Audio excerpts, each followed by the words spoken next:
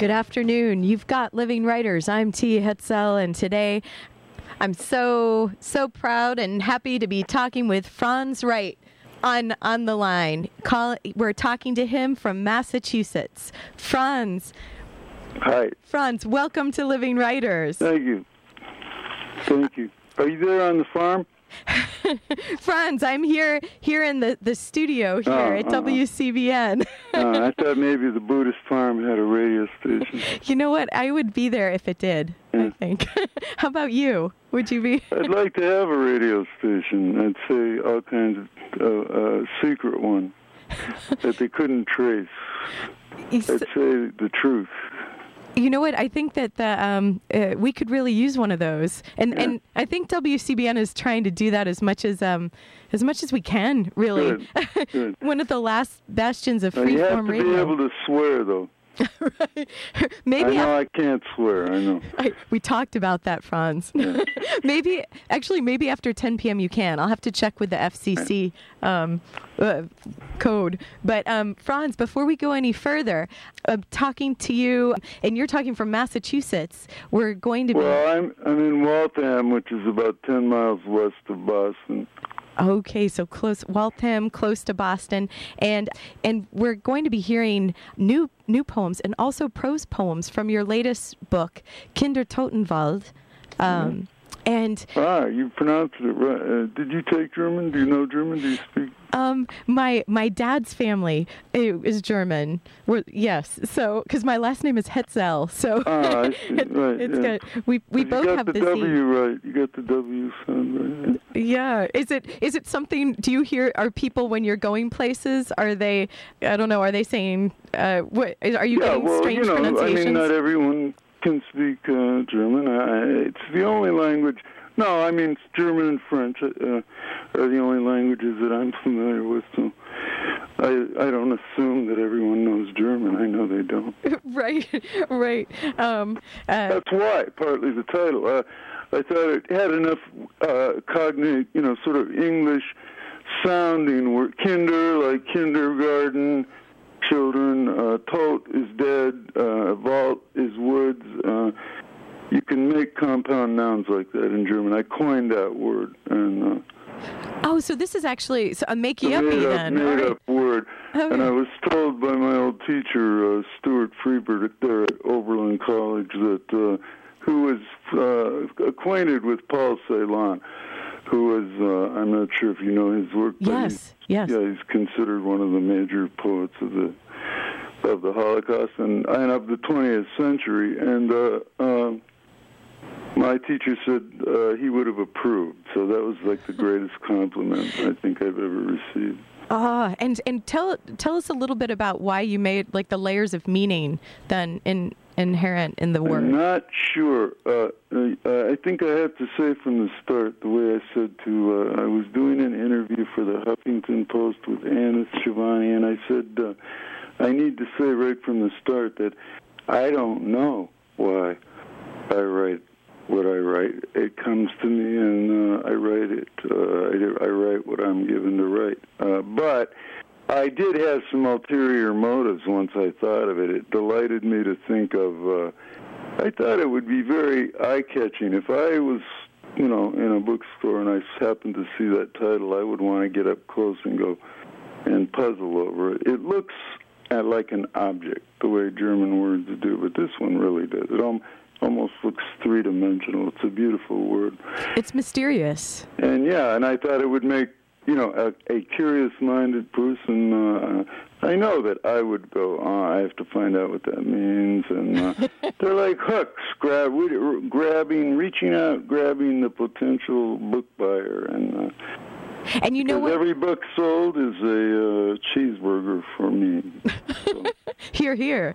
That's about all. And Franz, before we go any further, I'm going to read your short bio in the back of Kinder Totenwald, and then we'll go forward. Okay. Mm-hmm. Franz Wright's most recent works include Wheeling Motel and earlier poems. Wheeling, as in Wheeling, West Virginia. Wheeling Motel. Walking to Martha's Vineyard was awarded the Pulitzer Prize in 2004, and he has also been the recipient of 2 National Endowment for the Arts grants, a Guggenheim Fellowship, a Whiting Fellowship, and the Penn Vogler Award for Poetry, among other honors. He lives in Waltham, Massachusetts, with his wife, the translator and writer Elizabeth Olkers Wright. And you were recently in Ann Arbor and reading at the Copper-Colored Mountain Arts Collective. Beautiful, beautiful place. And you were reading some of the poems from Kinder Totenwald. Would you mind reading us one? I have difficulty. What I would do, I guess, is give an example of 2 shorter things, because I tried to use prose in every single way that I could think of: story, fable,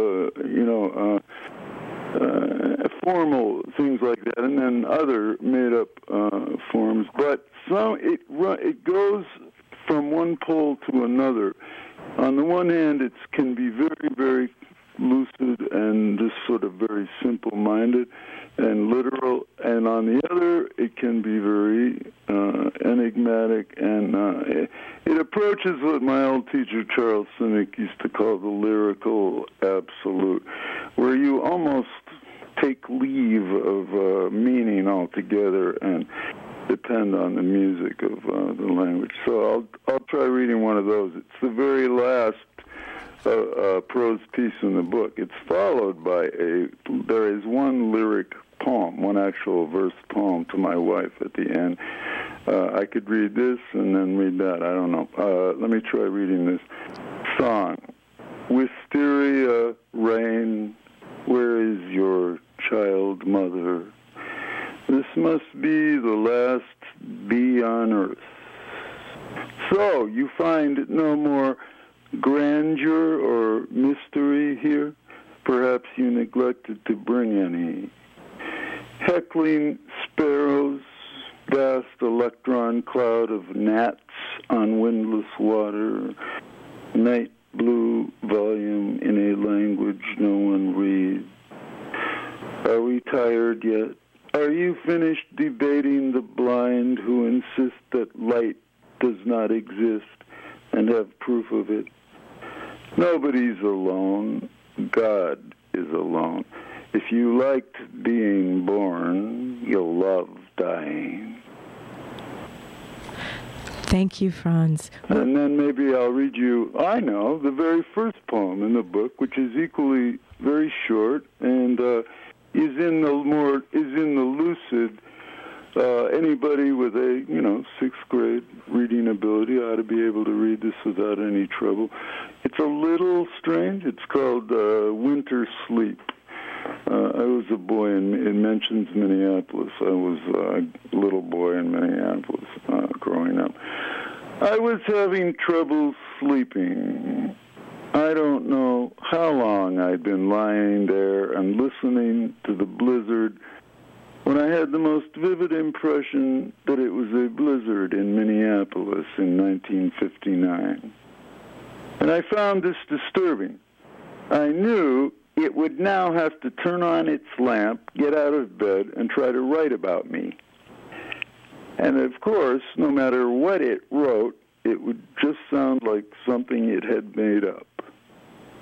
But in the end, it decided to stay put, turn over, and keep me to itself. I think that was the right thing to do. After all, it was only a blizzard in Minneapolis in 1959. How are you supposed to describe something like me? And when you think about it, why should you try? Why should you even care? And those questions, Franz, those are setting the course for the whole book here. Do you think? I think. You see, I learn about the book from other people. I don't really know, and there's an element of randomness in putting a book together, and there's an element of order. There has to be a balance, but I'll tell you, there are times when in these pieces where I simply don't know what they mean. I don't know.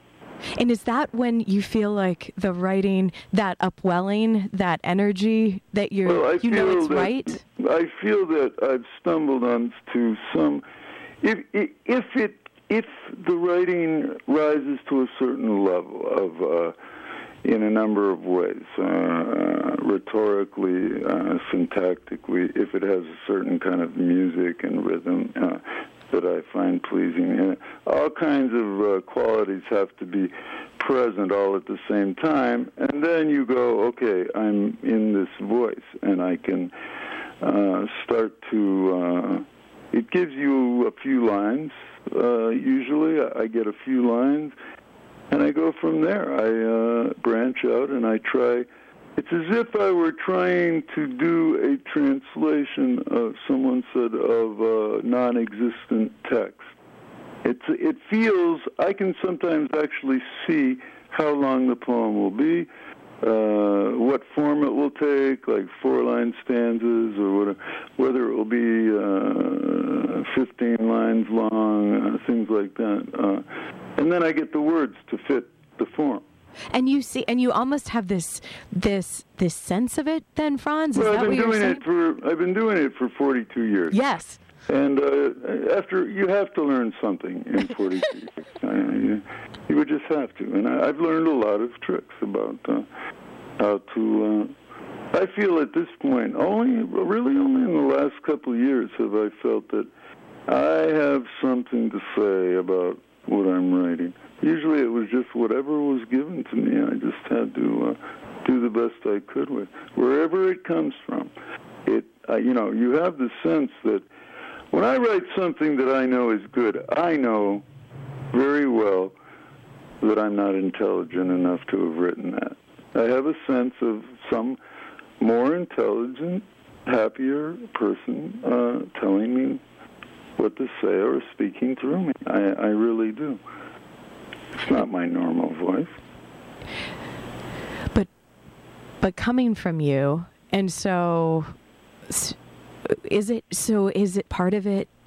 Some of it seems it's like it always will be rooted in mystery. Well, no, is it accumulated? It's often the voice, I think, of the person you would like to become, or the person you're afraid of becoming, or I think some writers like Samuel Beckett have written almost exclusively in the voice of someone they were deeply terrified of becoming, like a bum, a homeless bum. Many of his characters are, and I think he was afraid at many times in his life that he would end up that way. There are poets, I feel I am doing both. I will go back and forth between, habitually I'll go back to darker times in my life and write in that voice, but I also strongly feel that I need to write in the voice of the person I could be, the higher person, the better person that we can all be. And it's hard to talk about that, Franz, isn't it? Because I don't find it difficult. No.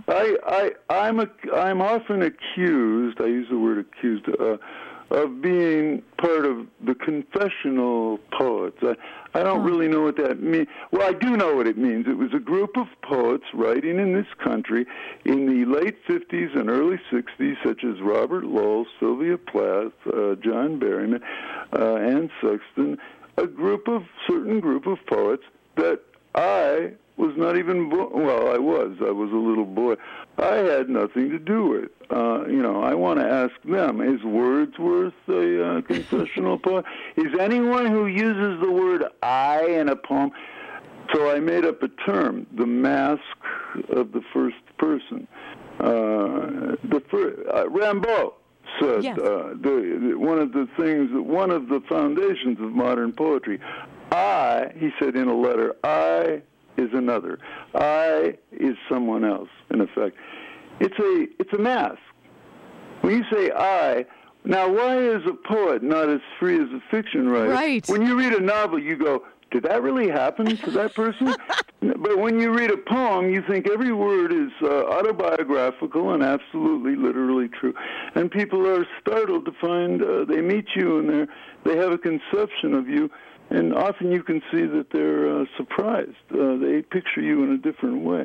I don't see why a poet shouldn't be able to slip into different roles. And the greatest poet in the English language was Shakespeare. Was pretty good at that. And it's something a poet should. Yeats wrote about wearing all the masks, knowing what all things are like, what it's like to be all kind of different people. Not just me. And Whitman had the idea that if you go deeply enough into the personal, and if you're honest with yourself, you'll break through into the universal, what's universally true for everyone. If you know yourself totally, you will know everyone. So there's that idea. That's a theory. And that's that compulsion to even keep, like, part of that, keep writing, to attempt to know yourself. I don't know whether the compulsion to continue writing is kind of an illness almost, I think. It is a compulsion. You use the word compulsion, and I think in some ways it is a clinical compulsion, something you just have to do in order. I know it's true of me. I'll speak for myself.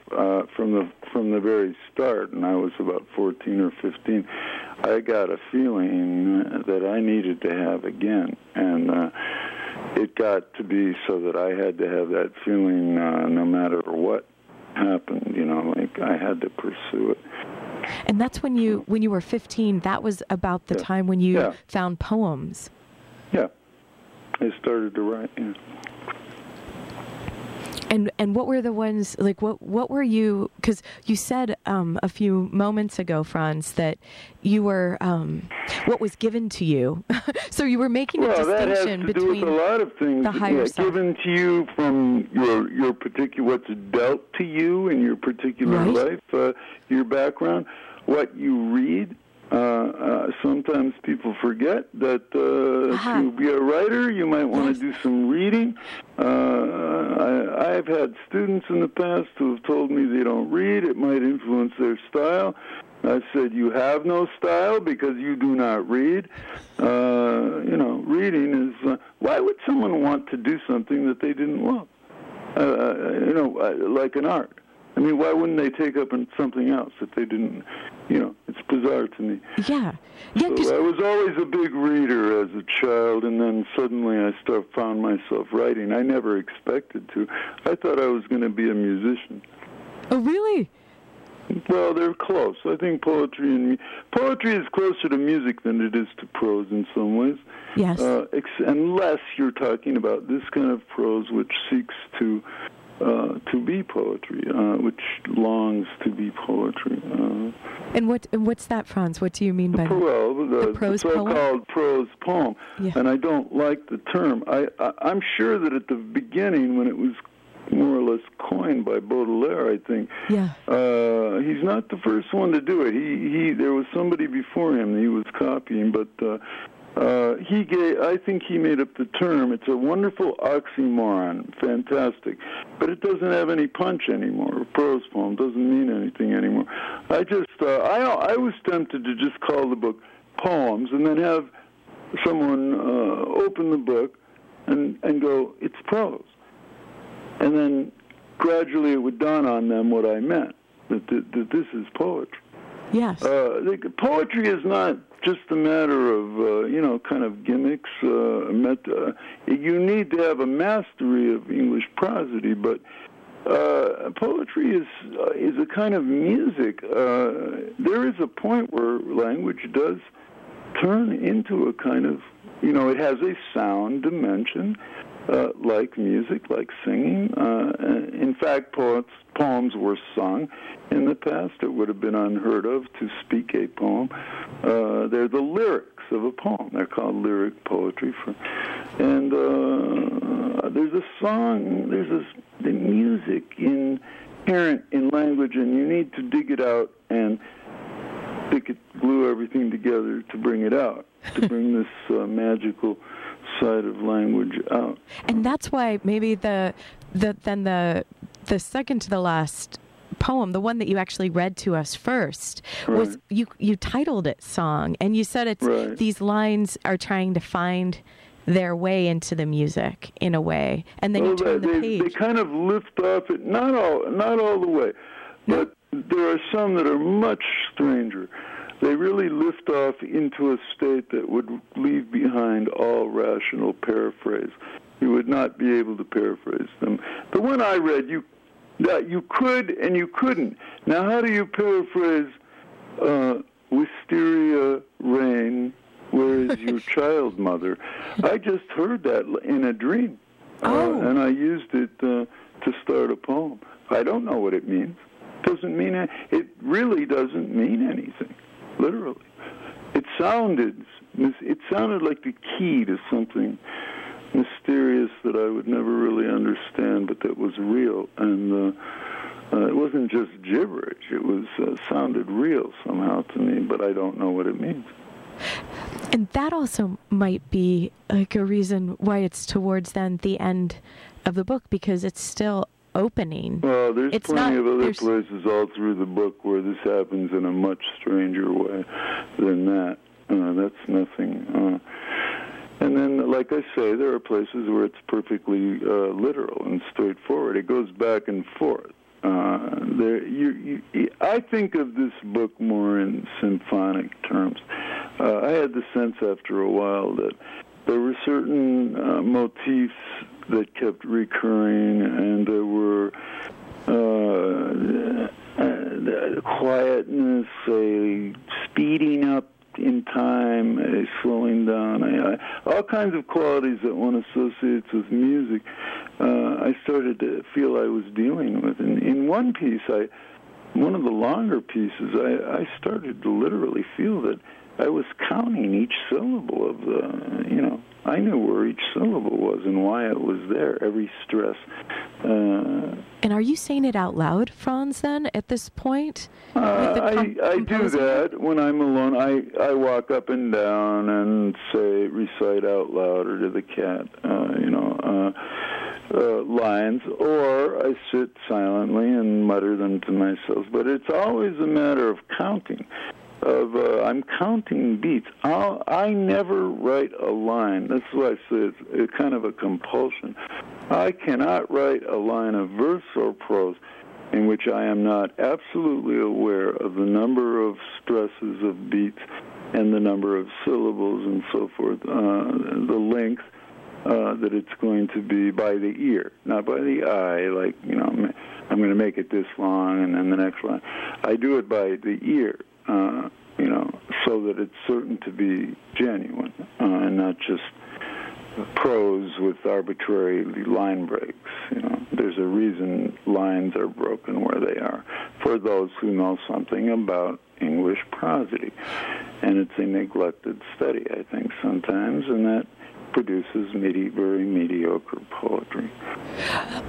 When I actually love how you said this, like a line would come to you in a dream, and I was reading how you also seem to use walking as part of the process, where there might even be... I sadly am having trouble with that. I'm having a very serious medical condition, which is making it difficult for me to walk, but I'm getting it back. I spent a year being treated pretty roughly and intensively, and it left me kind of a wreck. But I have something in me that always seems to make a comeback, and I'm not too worried about it. Sometimes it shocks me. I'm so thin, but I can hardly look at myself in the mirror, but I'll get it back. I'm starting to exercise again.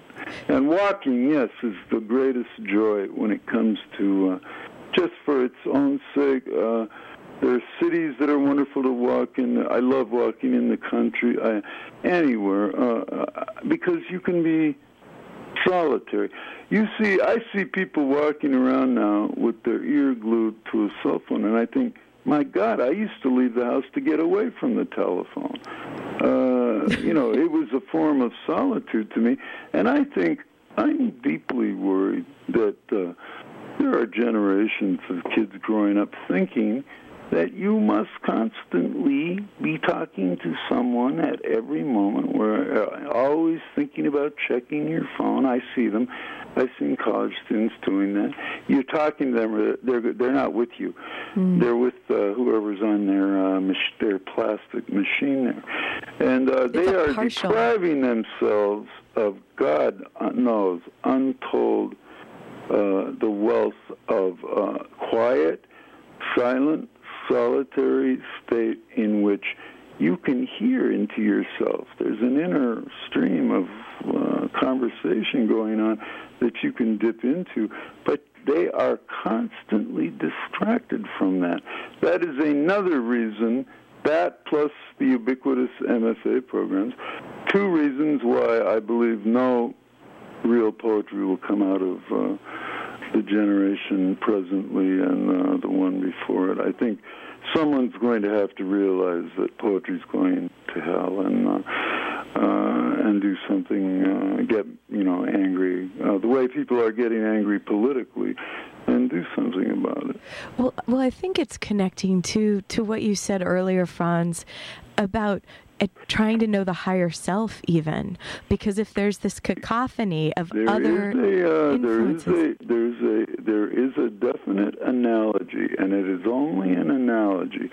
It is not literal, but it is an analogy that a poet, any artist, unless they're artists who work dance or theater who work with others. I mean, a lot of artists, painters, writers for sure, writers definitely, cannot do their work unless they have a profound attachment to solitude, because it requires hour after hour after hour of being by yourself.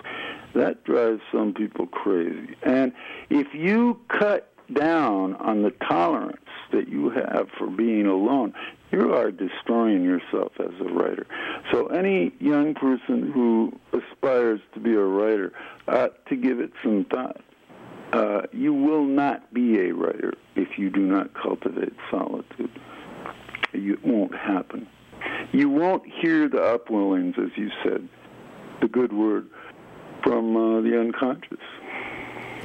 Franz, we're going to take a very short break, and we'll be right back to talk more. Okay. Today on Living Writers, Franz Wright, Kinder Totenwald, his latest collection of poems. And we're going to hear some new poems, new work, when we come back. We'll be right back. Night flight turbulence.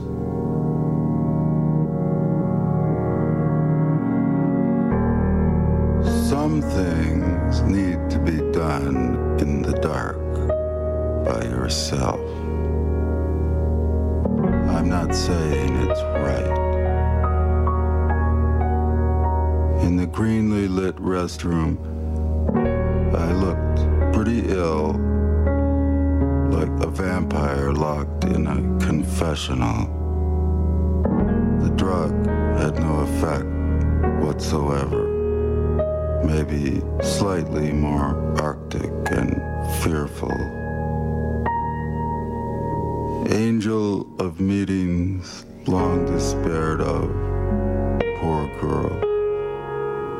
We could put something together to eat or watch an old movie. You and me, friendless in this winter city, glimpsed for a minute as far-off lights passing under the wing. Just two more cripples Jesus never got around to.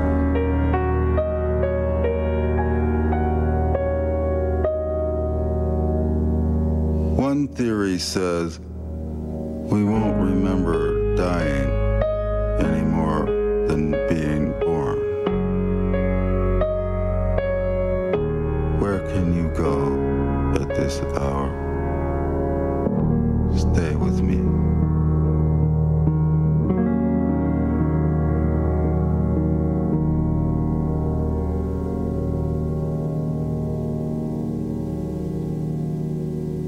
WCBN. You've got Living Writers on WCBN FM Ann Arbor. Today on the program, I'm speaking with Franz Wright. His latest book of poems, Kinder Totenwald. Franz, welcome back to the program because you're joining us. Thank you for playing my. I don't know how the engineer managed to do that so fast to get that record. That's Brian Delaney. From a CD, my big CD, readings from Wheeling Motel. Wheeling Motel is a book of poems in 2009. And it's 20 poems that I recited, and some musician friends of mine from Los Angeles, one of whom, Michael Rozan, who's very accomplished, produced bands like the Melvins, who were there with Kurt Cobain going to high school and being in bands and big in that scene up there, and an accomplished musician. And when I had a review in the New York Times Book Review, which is what sells a lot of books, we happened to peek at the Amazon charts, music charts, and for one day I was number 11 on the ambient music charts, the top almost top 10. One day I was like a rock star. Lucky number 11. Yeah, I think that's one of my favorite numbers. Yeah. Yeah, that was beautiful, and you could really feel your voice as the lyric. That's one of the more successful ones. I just think I'm very skeptical when people set poetry to music, but this is just he really picked up whatever it is the poem's trying to express. That music definitely accompanied it correctly. And, so did you go out and actually read with him? No. One of them, Daniel Ahern, who's in a band called Ill Lit. They named their band years ago after a book of mine. Yes. I had a book called Ill Lit, selected and new poems, and we got in touch. And he's a wonderful, wonderful band. He's a very, very gifted alternative type rock band. Really, I know a couple of them. Another one is Clem Snide. I have a track on their last record called, the record is called Hungry Bird, if there's any Clem Snide fans out there. That's right, Encounter at 3 a.m. Right, right, yeah. I'm very proud of that. I really want to reach an audience that is beyond outside the literary world. The literary world is disgusting. It's filled with all kinds of strange psychic disturbances, envies and hatreds and different schools. And it's like a war right now. I don't understand it. How do you navigate it then? Well, for me, I was so fortunate. God made me a very troubled lunatic who could not hold a job. So I was kind of on the outside of society in a lot of ways. I did teach for 5 years at Emerson College in the 80s, part-time. I couldn't have taught full-time. And I've had different jobs here and there, but mostly I got very fortunate with awards. They kept me going in the 90s, Guggenheim and so forth. And then there were a few pretty bad years. Again, I've had some years when I was so broke that friends had to help take care of me, and they did. And I try my best to help my friends with a place or with money when they need it, and because I wouldn't be here if people didn't help me. Poets are you try to be a poet. You try to be a full-time poet in this. I do not know another poet of my generation. I literally do not know a single poet of note who does not teach in a university or school. And I shudder when I think of a future in which they look back and say, Just think, they're poets. High. It suggests something, subversive a little bit. Their highest ambition was to live in school forever. No. To me, it's a nightmare. So I'm glad I missed out on that. And so I didn't really know what was going on. So it was easier for me to stick to my own development. That's the point. You need. I think a writer ideally would not publish a book till he or she was 40 years old.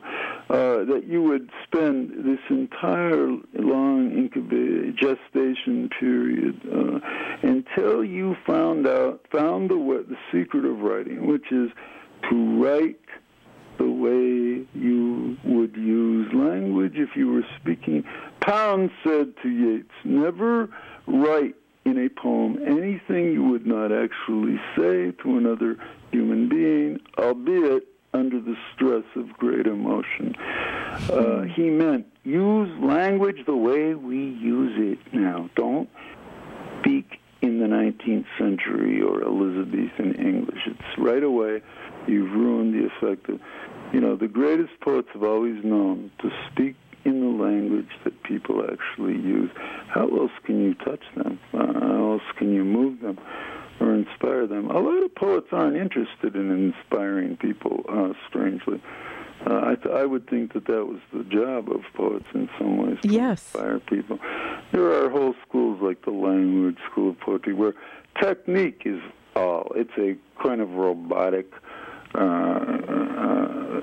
No one will ever cry reading a language poem, for example. It's very strange to me. It's very alien. But I was out of it. I didn't know what was going on. Thank God. And so in that way, that's how you shaped your vision. Think about it. In your early 20s, one of the most self-conscious, terribly, excruciatingly, the need to be loved is so overwhelming, the need to fit in, to conform. No matter what you say, you need terribly to be affirmation, and you can go looking for it in places that are quite lethal. That may destroy you in some ways. I taught one semester in a graduate workshop in Fayetteville, Arkansas. Wonderful school, wonderful town. I loved it there. And I love universities and colleges. I want to get it straight. I love scholars. I love people who teach. I can hardly imagine a greater thing to do than to be a teacher. And I know how good it feels to introduce people to new great things. It's a great high. But writing poetry is not a degree subject. The very idea that I would be getting a degree for writing poetry would make me shut down completely. And I had a student who showed me work that he had done that was marvelous first year. Then he was told by his peers there that, no, that's not the way we do it currently, not fashionably. We do it this way. So he tried to write that way, and it didn't work out. It was crummy. I had to tell him, it's just crummy. He was crushed. I mean, he had to get his degree, but of course they give it to anybody who pays their tuition. It's that you buy one. But it's like, but how did he make? And I said, can you go back to writing? Right. And he could not. Oh. It means that what Rilke said has been proven, that you can destroy your connection to the subconscious for writing by being too early immersed in a group of other writers who don't know anything either. And then it becomes a contest of power. Who has the most charismatic personality, things like that. And you may lose, if you have a talent, you may lose it. But hopefully there might be that way back to find your secret of writing. I don't think there is. Like because Franz, you were inspiring me when you said like what it is to find your secret of writing. That's right. And you're not doing that when you're sitting in 12 blind people sitting in a room are not going to discover any of the secrets about light. I'm sorry. I do not mean to use blind people as a sightless people as it's tasteless of me to use them as an example. All I mean is people who do not know what they are doing, the traditional use of the word blind, and are blind people leading blind people, like Gates said, into a ditch.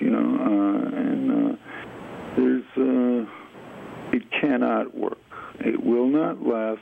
It is a scam, a capitalist scam on the part of the academic world to make money. You have students who are glad to teach lower-level courses in English and get paid 1/4 of what they would have to pay a trained teacher. Then you get students who are being taught by a person with no training as a teacher. The fact that you are a good writer and publish a book, does that mean you're a good teacher? No. And you may be, but it's likely that you're not. You have no training. How are you going to go about it? And Franz, because you make a good point, because some people are just sometimes trying to make your money ends to be taught by someone who has no training as a teacher. That's all I'll say. But now, by saying these things in public, by exercising what I understood to be my God-given and constitutionally guaranteed right to say what I think, Amen. Well, I broke the first rule of correct adult behavior. Never say what you think Right. if you want to eat and have a place to live. We all know that. That in reality you cannot say what you think. But I don't give a damn. I salute you. After a certain point, I didn't care. And I stopped caring. I stopped sending my stuff out. I said I will just write in secret. When I die, they'll find it, and they can decide whether it's any good. So how did it get out, Franz? What happened? I won the Pulitzer Prize. But but what was that moment where it was all in secret? And then, what... From one moment to the next, a phone call on April 5th, 2004 in Fayetteville, Arkansas. My life was set on a trajectory that is so opposite to the one I was at 51 I was used to, that it was very frightening and disorienting to me, and I had a hard time dealing with it. So what I had happened? no practice in it, and I never expected it. I know people who have received that kind of critical scrutiny since they were in their 30s, and they were used to it. I had to learn fast, and I made many mistakes. But I've tried to turn them around. For example, I was the laughingstock at Poetry Magazine for several years, and it caused me great pain. I wrote to them, I was angry about something or other, wrote to them 4 not very well thought out emails in a row to the editor thinking this is not a letter. Also, I am told or have read that you do not publish a letter unless asking permission, right. Calling the person. That never happened. He published them as if they were 4 fired-off messages from a lunatic, and all the little kiddies had a lot of fun laughing at me for several years. Now, I have been accepted 4 times in the last couple of years at Poetry. In their next issue, they will be announcing, and I can say this, they told me, I'll be receiving their highest prize, which is the prize given for the best poem published over an entire year. And they publish some pretty hot people. Yeah. This means you're the king of the cats for a minute. You know? I'm glad, Franz. And hey, it was talking about sort of the king of the cats of poems. Before we came on the air, you had said there's this poem that you've written more recently. Could we hear that one? Right. We were talking about. I have. Because you're on fire the last couple of years. Yeah, I am. I've written 3 books in 2 years, and it's killing me. If I have to finish soon because I don't have the strength to go on anymore. But I'm still getting some good ones, and I believe this, to me, I don't know if it's the best one. It's my favorite of all. I've written hundreds of them. 65 were in this last book. This is my favorite one. There is a peach tree growing in my backyard. Now, that would not be odd if you were in Georgia or something, but in New England, I mean, it is a anomalous situation. What is a peach tree doing in New England? It made me feel like myself. Now, I've lived in the Boston area and in New England for longer than I've lived anywhere in my life, and I've moved all over all my life. But I've lived 15 places even in Boston, and I consider myself a resident alien. I do. I feel like an alien, and I identify with an alien. And this peach tree. Yeah, the peach tree was an alien. So anyway, it's called Peach Tree, and it gets into, there's a passage, I will warn you that now there's no need to be alarmed because it's quite tender and very beautiful actually, but there's an erotic element towards the end of the poem. It is not offensive in any way. Peach Tree. Winds are blessing one by one the unlighted buds of the bent peach trees. Unnoted return. It says spring. At first light, gray, I stand beside the tree, my height. Such fragile branches as of bark-covered glass.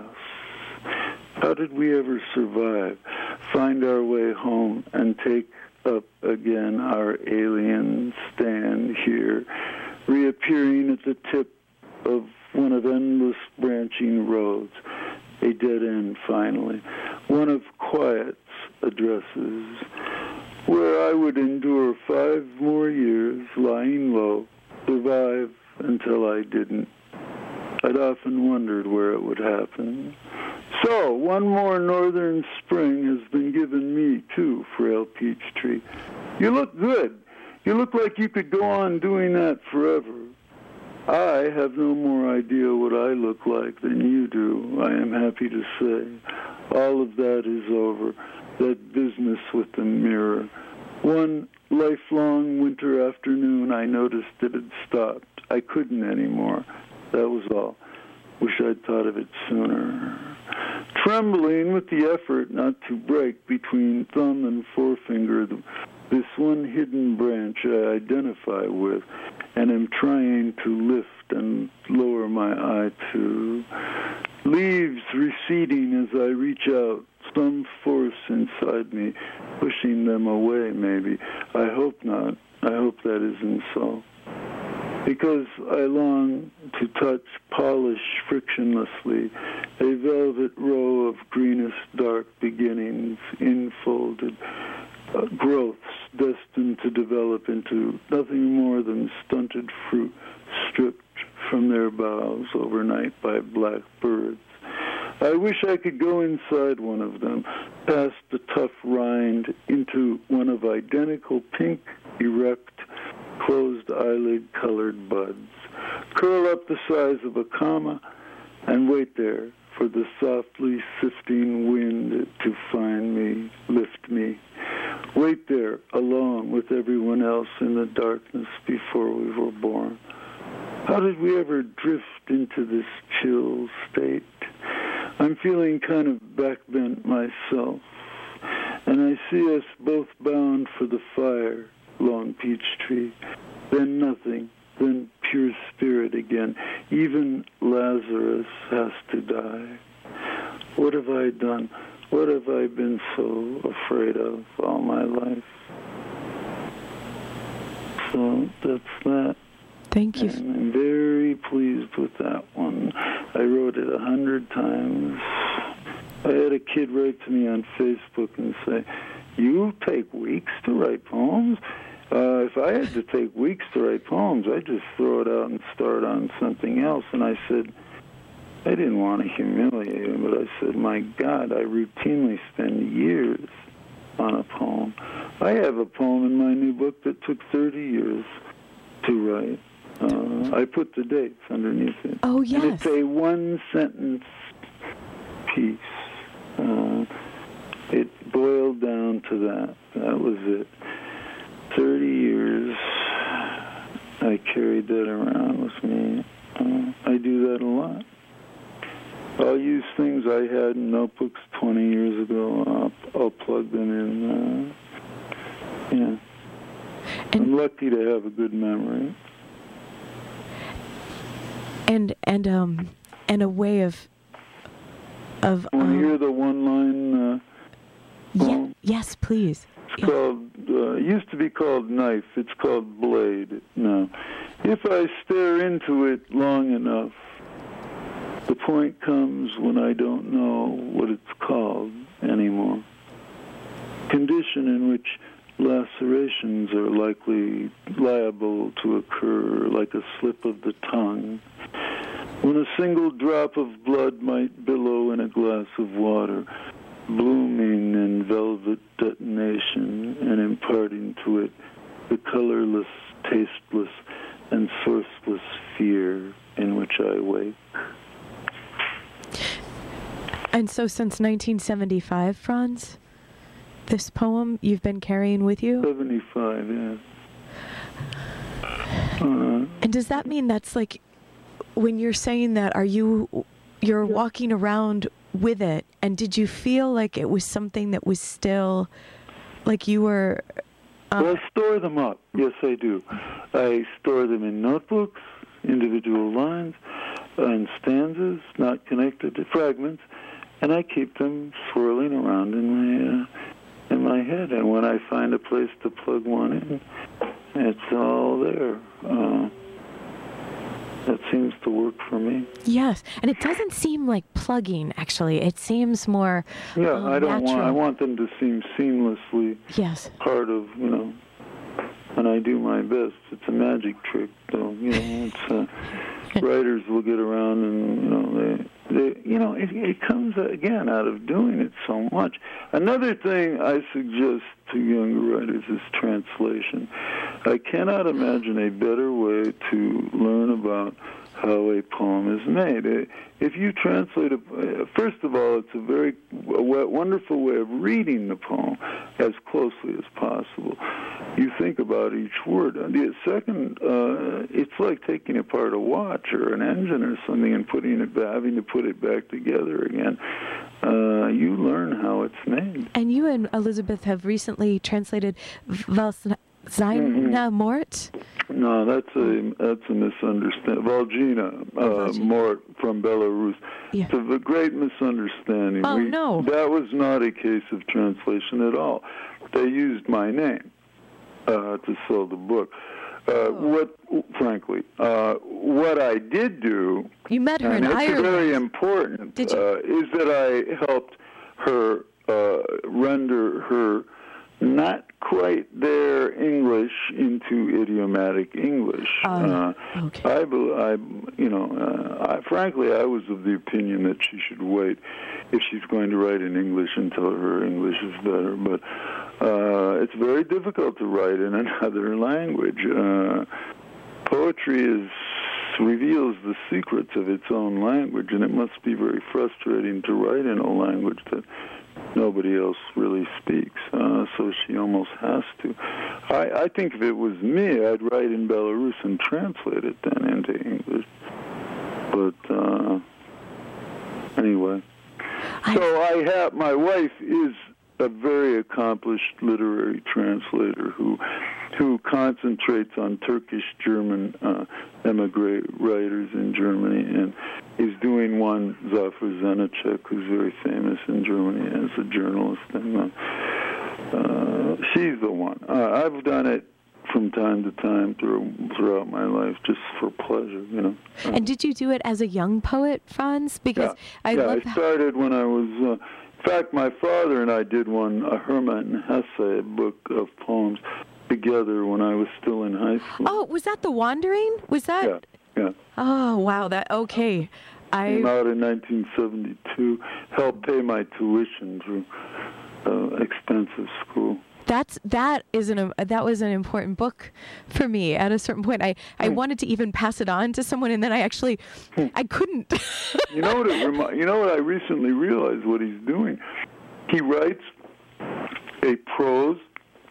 My father did the prose, and I did the poems, and then we kind of like worked together, like he said, and I realized that it's very much like a form used in, 1600s, 1500s in Japan when you get a poet like Basho. Oh. He writes in a form called a haibun, which means a diary-like entry in prose, setting up the situation, the context, and then showing the poem that was the result of that situation. Yeah. Very beautiful, very moving. And Hesse, obviously, he was immersed in Eastern studies, and Germans are very fascinated with anything Chinese, and Chinese poetry leads to Japanese poetry, and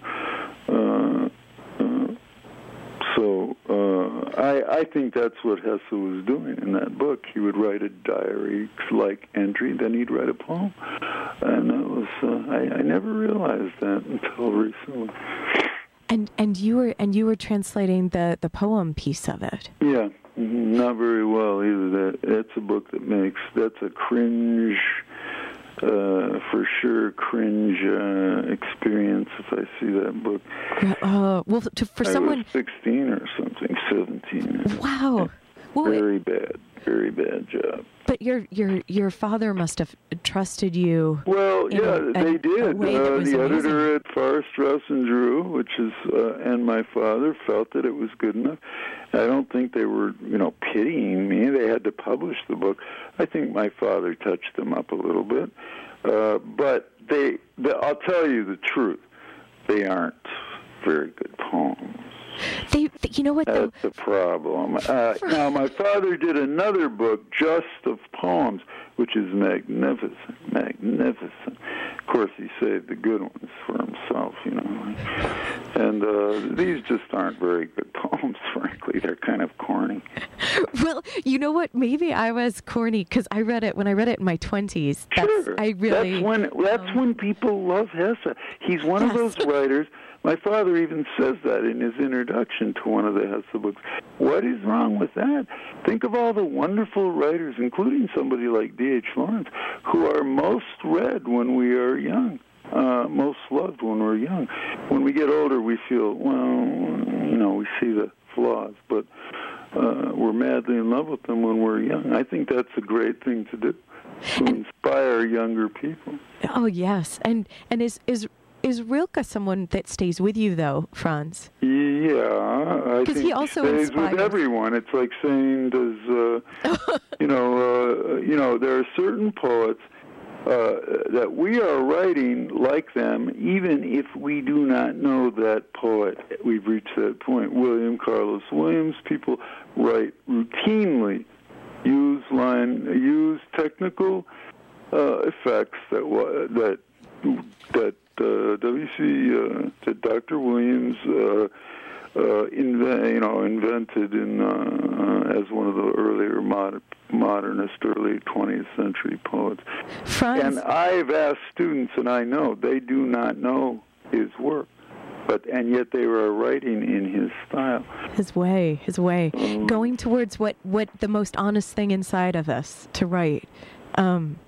Franz, I'm not sure what you mean by that. I think it can be a way of being, of dissembling, of not in a sinister way, but of being other people, of wearing masks. I don't see poetry as self-expression. I see it as an attempt to express something universal. Yes. But what is honest in each of us, I think, is what I don't think anybody is capable of very much honesty. It would be too hard. Eliot said human beings cannot bear very much reality, and I would say honesty as well. I think we constantly, the way we look in a mirror to our own advantage so that we look best, that's how we mostly, that's what we call honesty, I think. Well, Franz Wright, as honest as I can be, I've loved speaking with you this hour. Thank you so much. Did that go by already? It's gone by already. Wow. And so if you'll stay on the line, I'd love to say goodbye, a quick goodbye to you off air. And thanks so much for talking with us today. Thank you. Sorry I talk so much. I didn't let you talk very much. Next time we'll interview you. Okay. Thanks, Franz. But that was the point anyway. You've been listening to Living Writers. Today, Franz Wright, his latest Kinder Totenwald. Thanks for listening. Until next time.